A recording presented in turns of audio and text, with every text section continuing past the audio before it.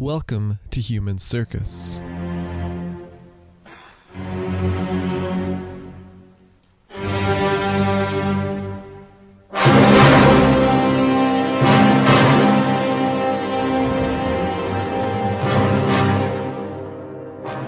Last episode, we started in on the story of Grettir the Strong. And, as it was around Halloween at the time, I really focused on the seasonal elements there. In particular, we saw Grettir's confrontations with the undead. First in the form of a kind of Barrow-wight, who he fought there beneath the ground. Then, in the risen figure of Glaumr, who caused terror whenever the Christmas season came around, and with his final moments, cursed Grettir. I focused on those thematic elements, quickly becoming holiday appropriate again with the approach of Glaumr's Christmas. But there was much more to the story than just battling with the undead. Here, we'll get into that much more. We'll see how that antagonistic youth, who we met last time, was not going to entirely shed that particular aspect of his personality, but how his story, that of a cursed life of solitude, was going to become a tragic one, an increasingly sympathetic one. We'll see it range once more to Norway and crisscross back again to Iceland. And then, in an unlikely epilogue to the whole thing, take us all the way to Constantinople. But we won't be getting there just yet. Grettir's story still had a long way to go. Hello, and welcome. My name is Devin, and this is Human Circus Journeys in the Medieval World, the podcast that covers medieval history through the stories of its travelers, the merchants, envoys, and combative outlaws. And it is, as you may have heard me mention on here before, a podcast that is supported by a Patreon, a place where you can enjoy early, extra, and ad-free listening, all for less than a cup of coffee a month. Significantly less if you happen to drink from the fancier end of the coffee pool. You can do so at patreon.com/human circus.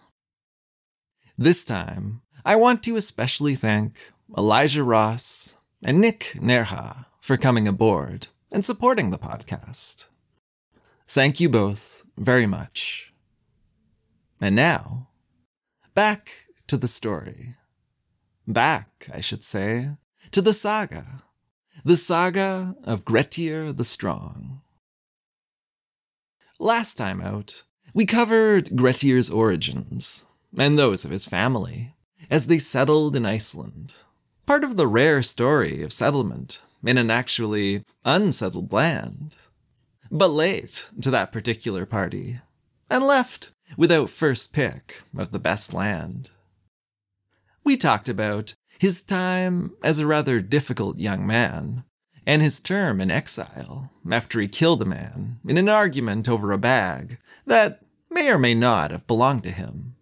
It's not totally clear. He went to Norway and built a reputation for heroic deeds in combat with animals, undead, and human beings.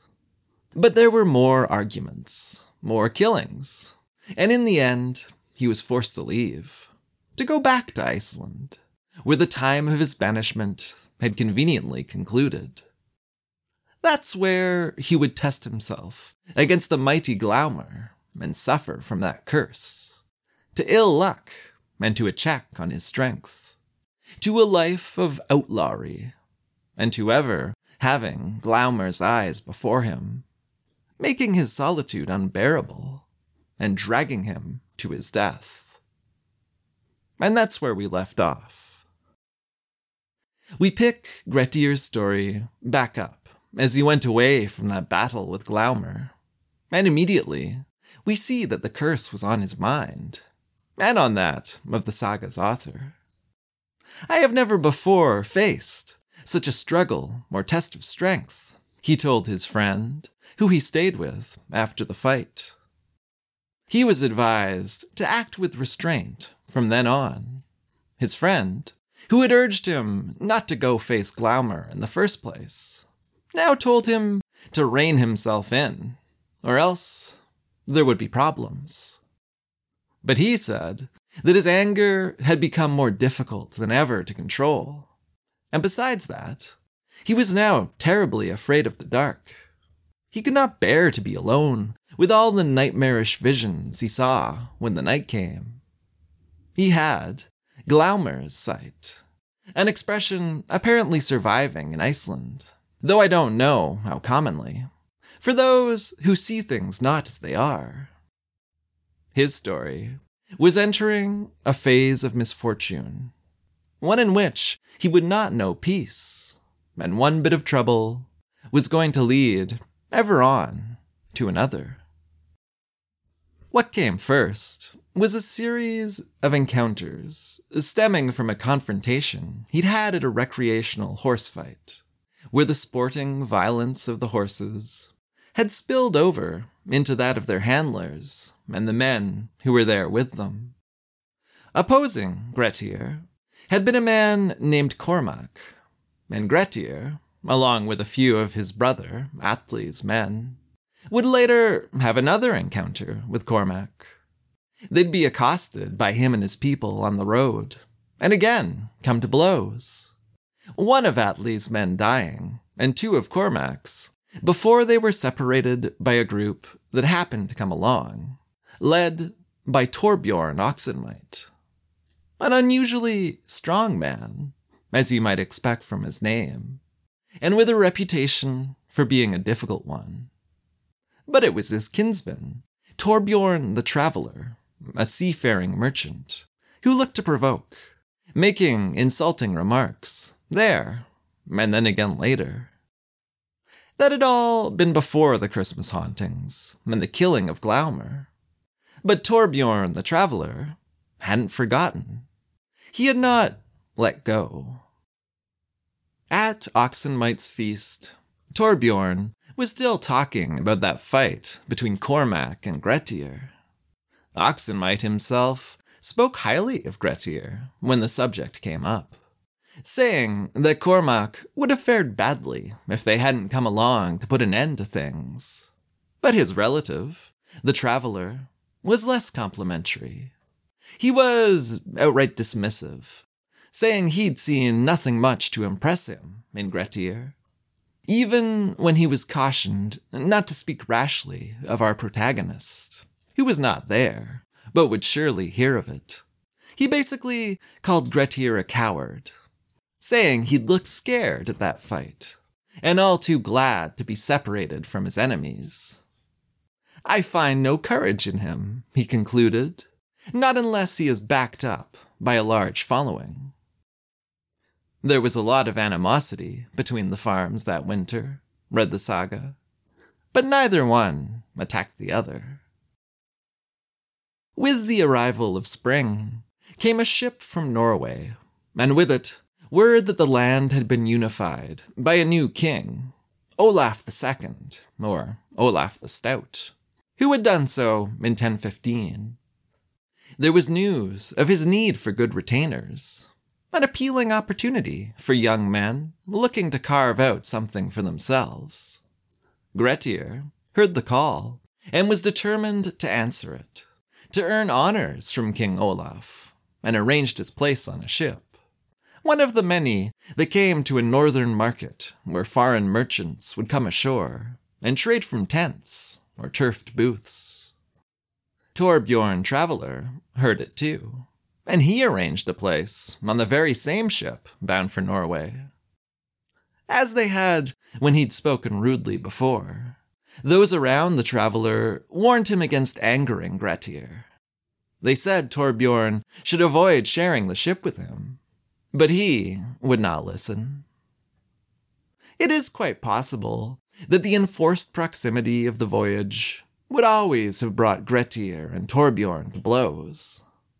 But as it turned out, Events were not allowed to get that far. Torbjorn's mouth would not let them. It had been known that Grettir's father had been ill of late, and his health had recently taken a turn for the worse when Torbjorn came riding from his region to the beach where the ship waited, along with the merchants and others bound for Norway. "What news?" they asked him.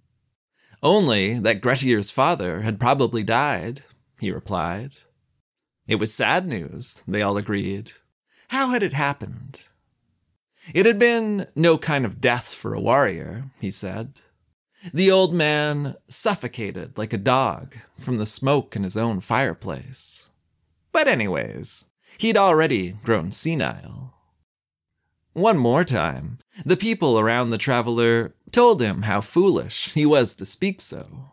But he just scoffed at this, boasting that Grettir would need to lift his sword much higher than he had the last time they'd seen one another. He would not listen, but this time, Grettir had been there and heard for himself. And this time, he did the cautioning. "Your death will not be in a smoke-filled room," he said. "And it may not be long in coming." Torbjorn wouldn't listen to him either, and he wouldn't apologize. He refused to retract anything, only adding further insult against Grettir's bravery. Only saying that Grettir had been lucky back when they'd rescued him the previous year. Back when he'd been beaten like a bull's head. Grettir replied in verse then. "How long you've got in the tongue, it endlessly waggles on. Some bowmen get strung up to nip that fault in the bud. Many who yearned for a scrap committed lesser offenses than you, traveler, and still they paid the price with their lives." The threat was pretty clear. Not that Torbjorn acknowledged it as such. "I do not see that I'm any closer to death now," he said, "whatever you mumble." This was all too much for Grettir. "Defend yourself now," he declared, "for you will not have a chance later." And so saying, he drew and swung his sword, cutting through Torbjorn's raised arm and through his neck, killing him instantly. Everyone present agreed that it was but little loss, for Torbjorn Traveler had been a quarrelsome and sneering sort. They agreed that Grettir's blow had been a heavy one, worthy of a king's man and a king's honors. Soon after, they were aboard the ship and sailing for Norway, Grettir there with them, hopeful of presenting himself before that king. He was not always responsible for initiating these fatal incidents, but then he did keep on being involved in them, and that wasn't about to stop. East to Norway went other ships that same year, all seeking favor with the king.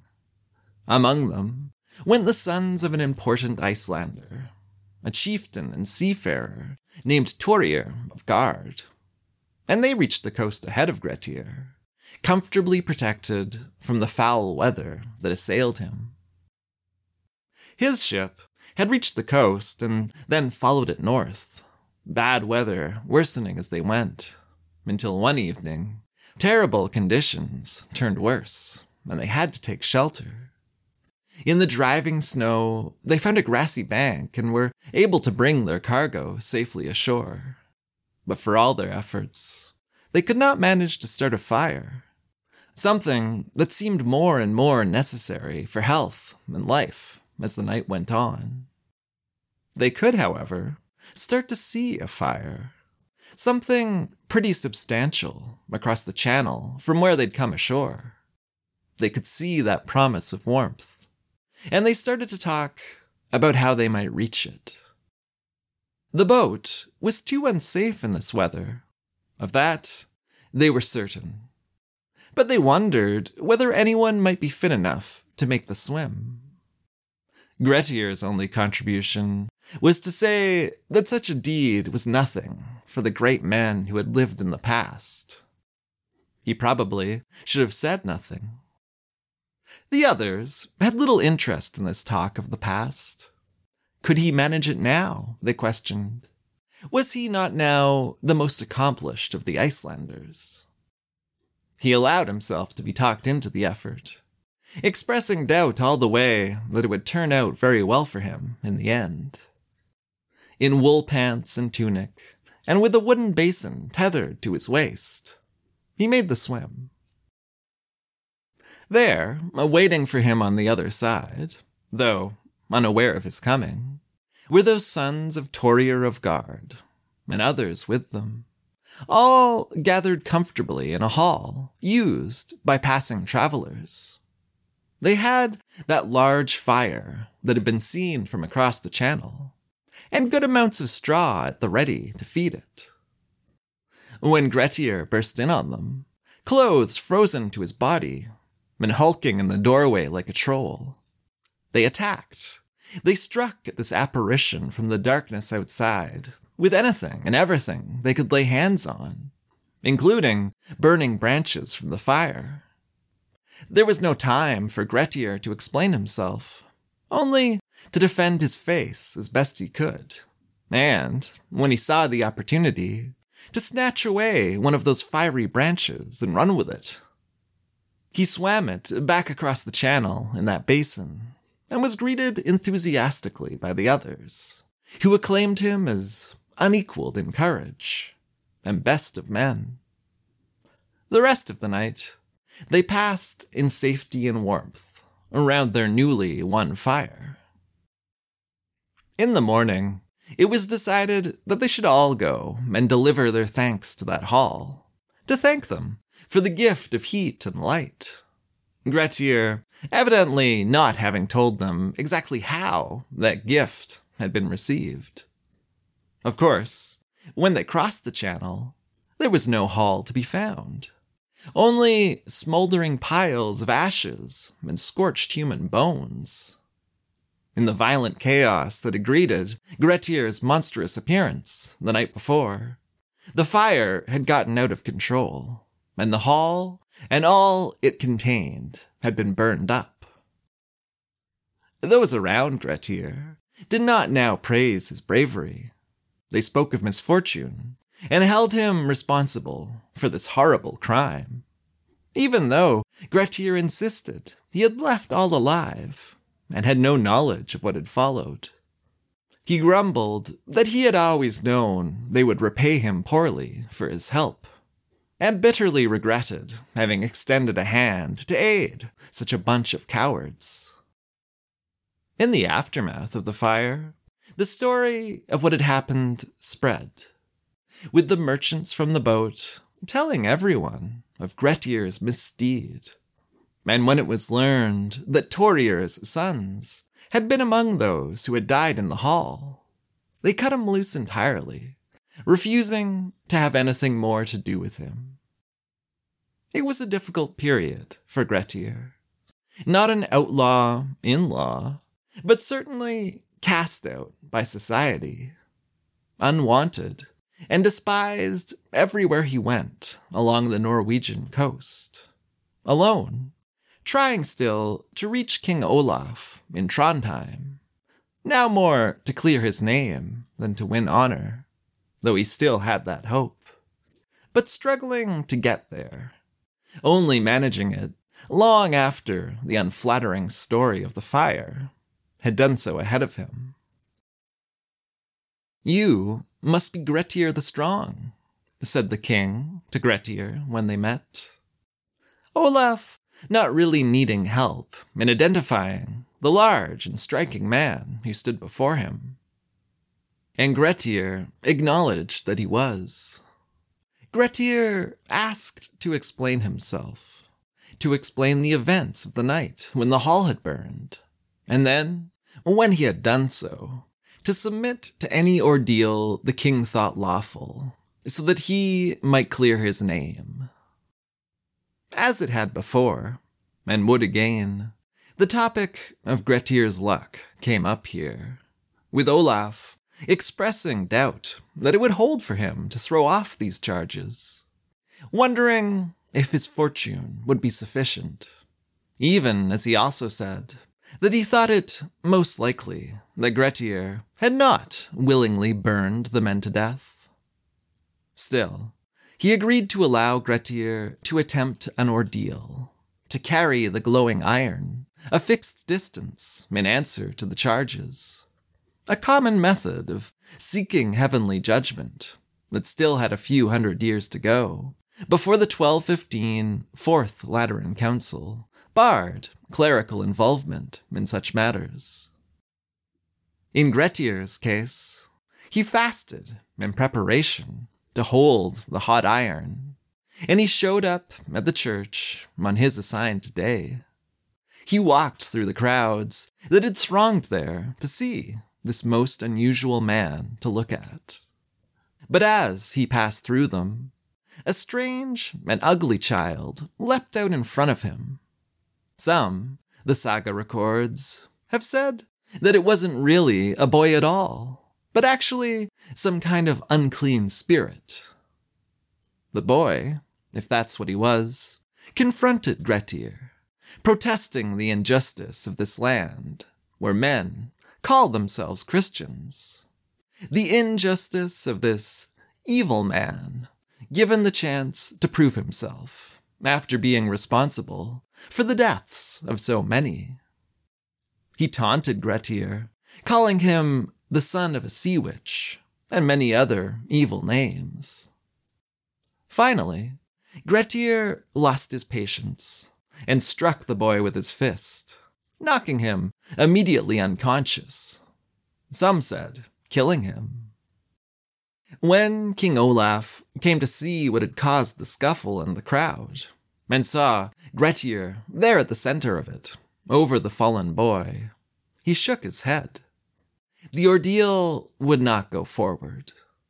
Grettir expressed his wish still to serve at the king's side, saying there were few, if any, to be found there to match him, and that he and the king were related, as indeed they were, if distantly. But Olaf, though he did not disagree with either point, told him only to pass the winter in peace there in Norway.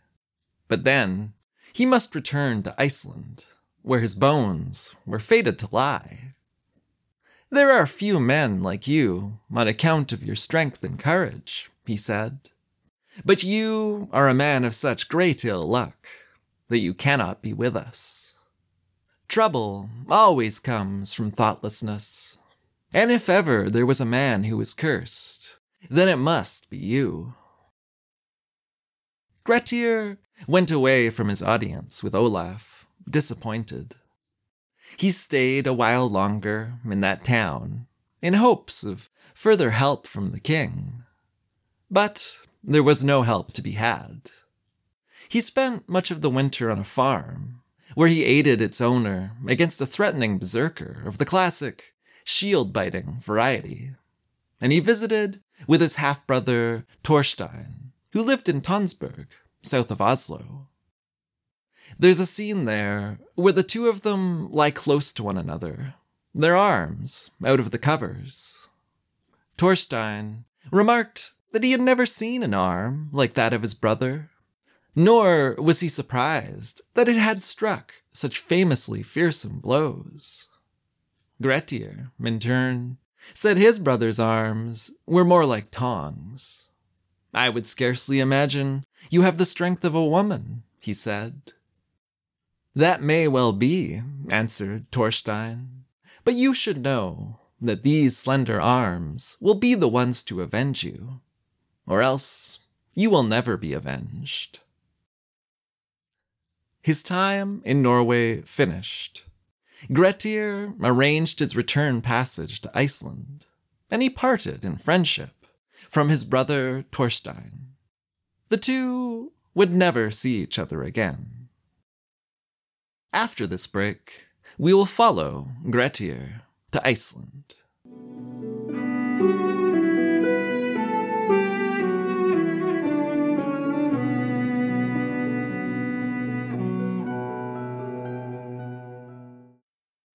When you need mealtime inspiration, it's worth shopping Kroger, where you'll find over 30,000 mouth-watering choices that excite your inner foodie. And no matter what tasty choice you make, you'll enjoy our everyday low prices, plus extra ways to save, like digital coupons worth over $600 each week. You can also save up to $1 off per gallon at the pump with fuel points. More savings and more inspiring flavors make shopping Kroger worth it every time. Kroger, fresh for everyone. Fuel restrictions apply.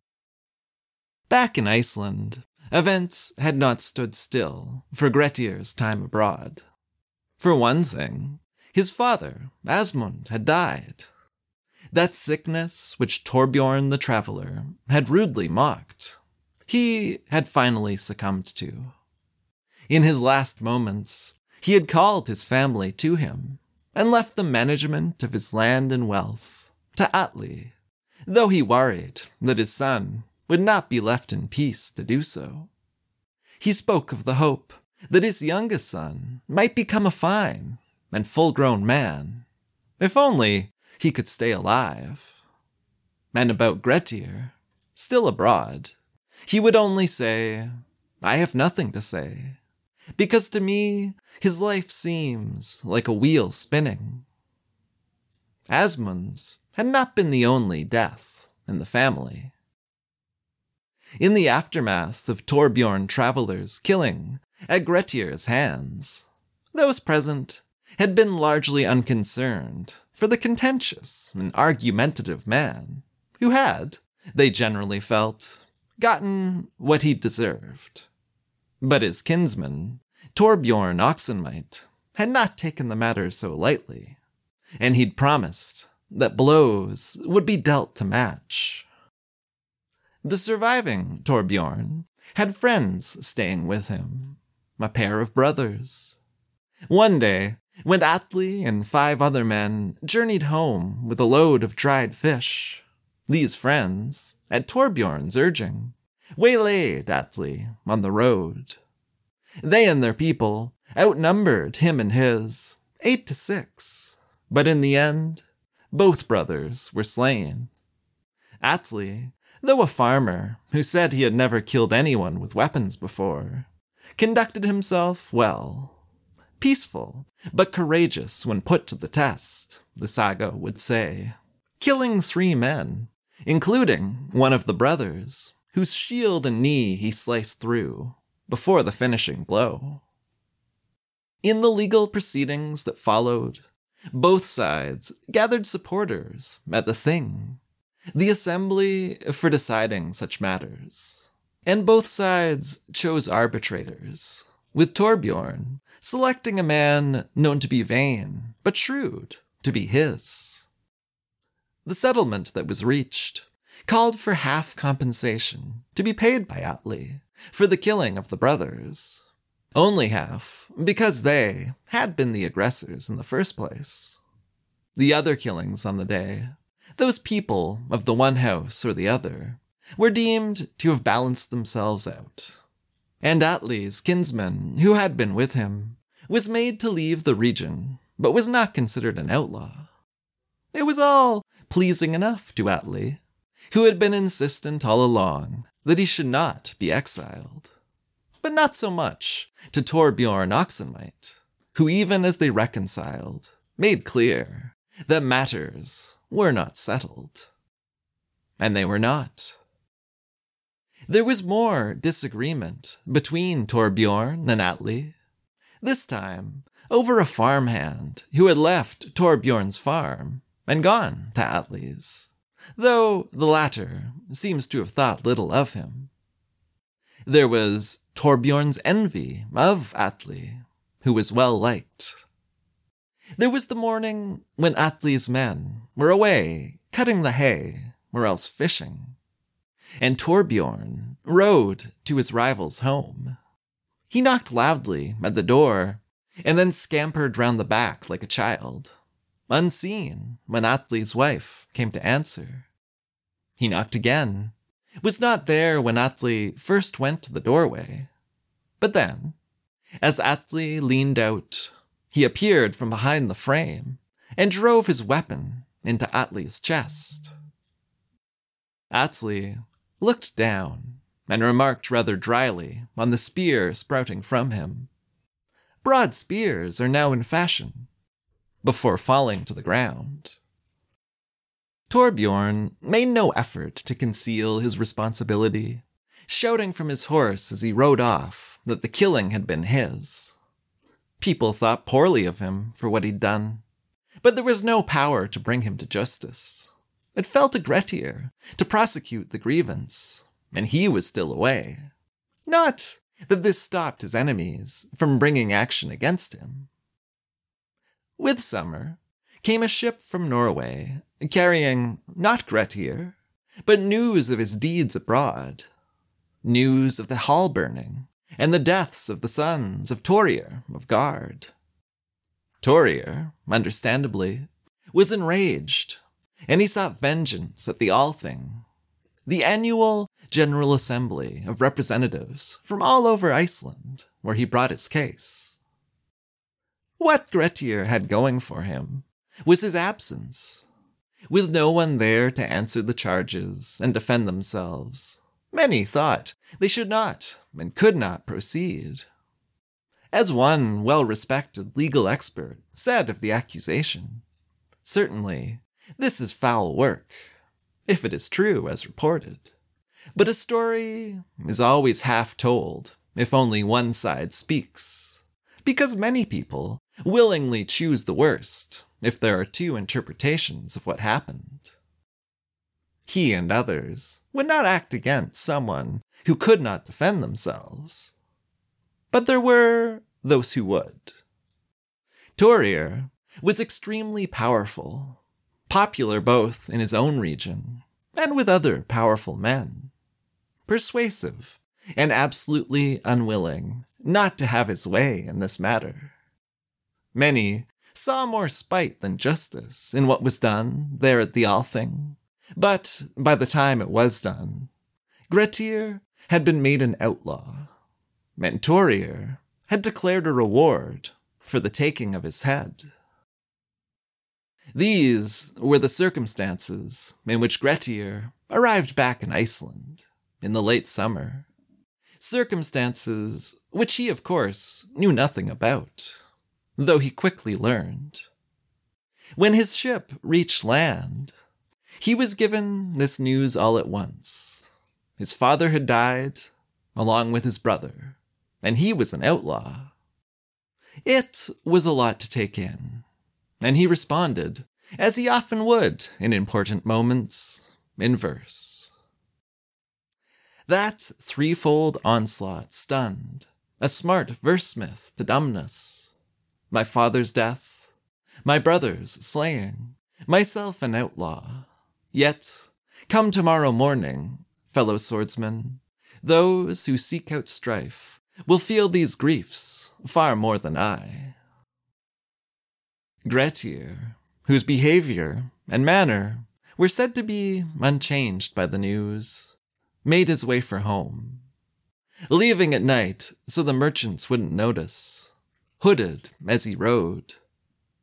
He stayed for a few days with a relative named Grim, who told him of how things had gone, of the growing power of Torbjorn, and the risk it posed to Grettir's mother, the doubt as to whether she would be able to remain at her home at Bjarg if matters went on as they had. Grim told him he was welcome at any time, but also that he didn't want to be outlawed himself for hosting him. So it would be now. Reaching his home in the middle of the night, Grettir entered in the dark and found his way to his mother's bed. "Who was it?" she asked, and when she knew it was him, she spoke again with a sigh.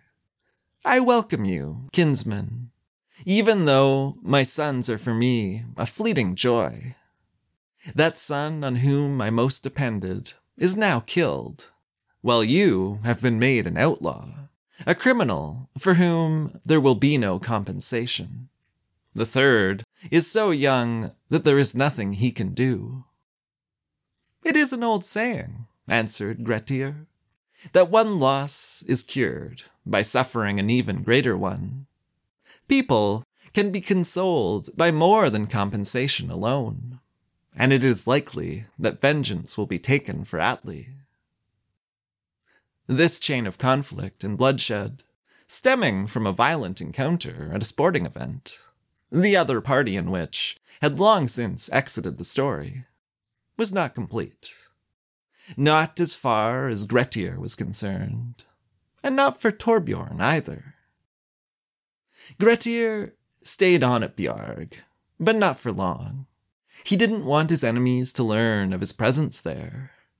But he learned of Torbjorn's presence there at the end of hay-cutting season. Learned that Torbjorn Oxenmight was to be found at home, and few men there around him. As for what came next, you may be able to guess, but we'll be getting to it next time, as the saga of Grettir the Strong continues, and his story becomes a largely lonely and desperate one. Thank you for listening. I'll talk to you then.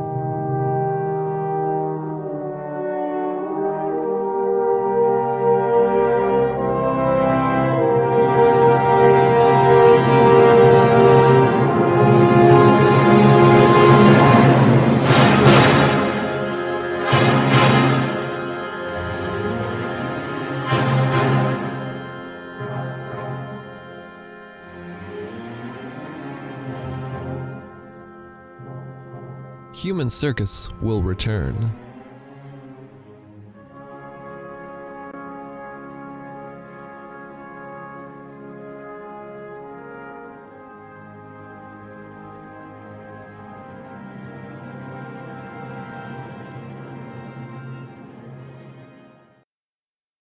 America. We are endowed by our Creator with certain unalienable rights: life, liberty, and the pursuit of happiness. At Grand Canyon University, we believe in equal opportunity, and the American dream starts with purpose.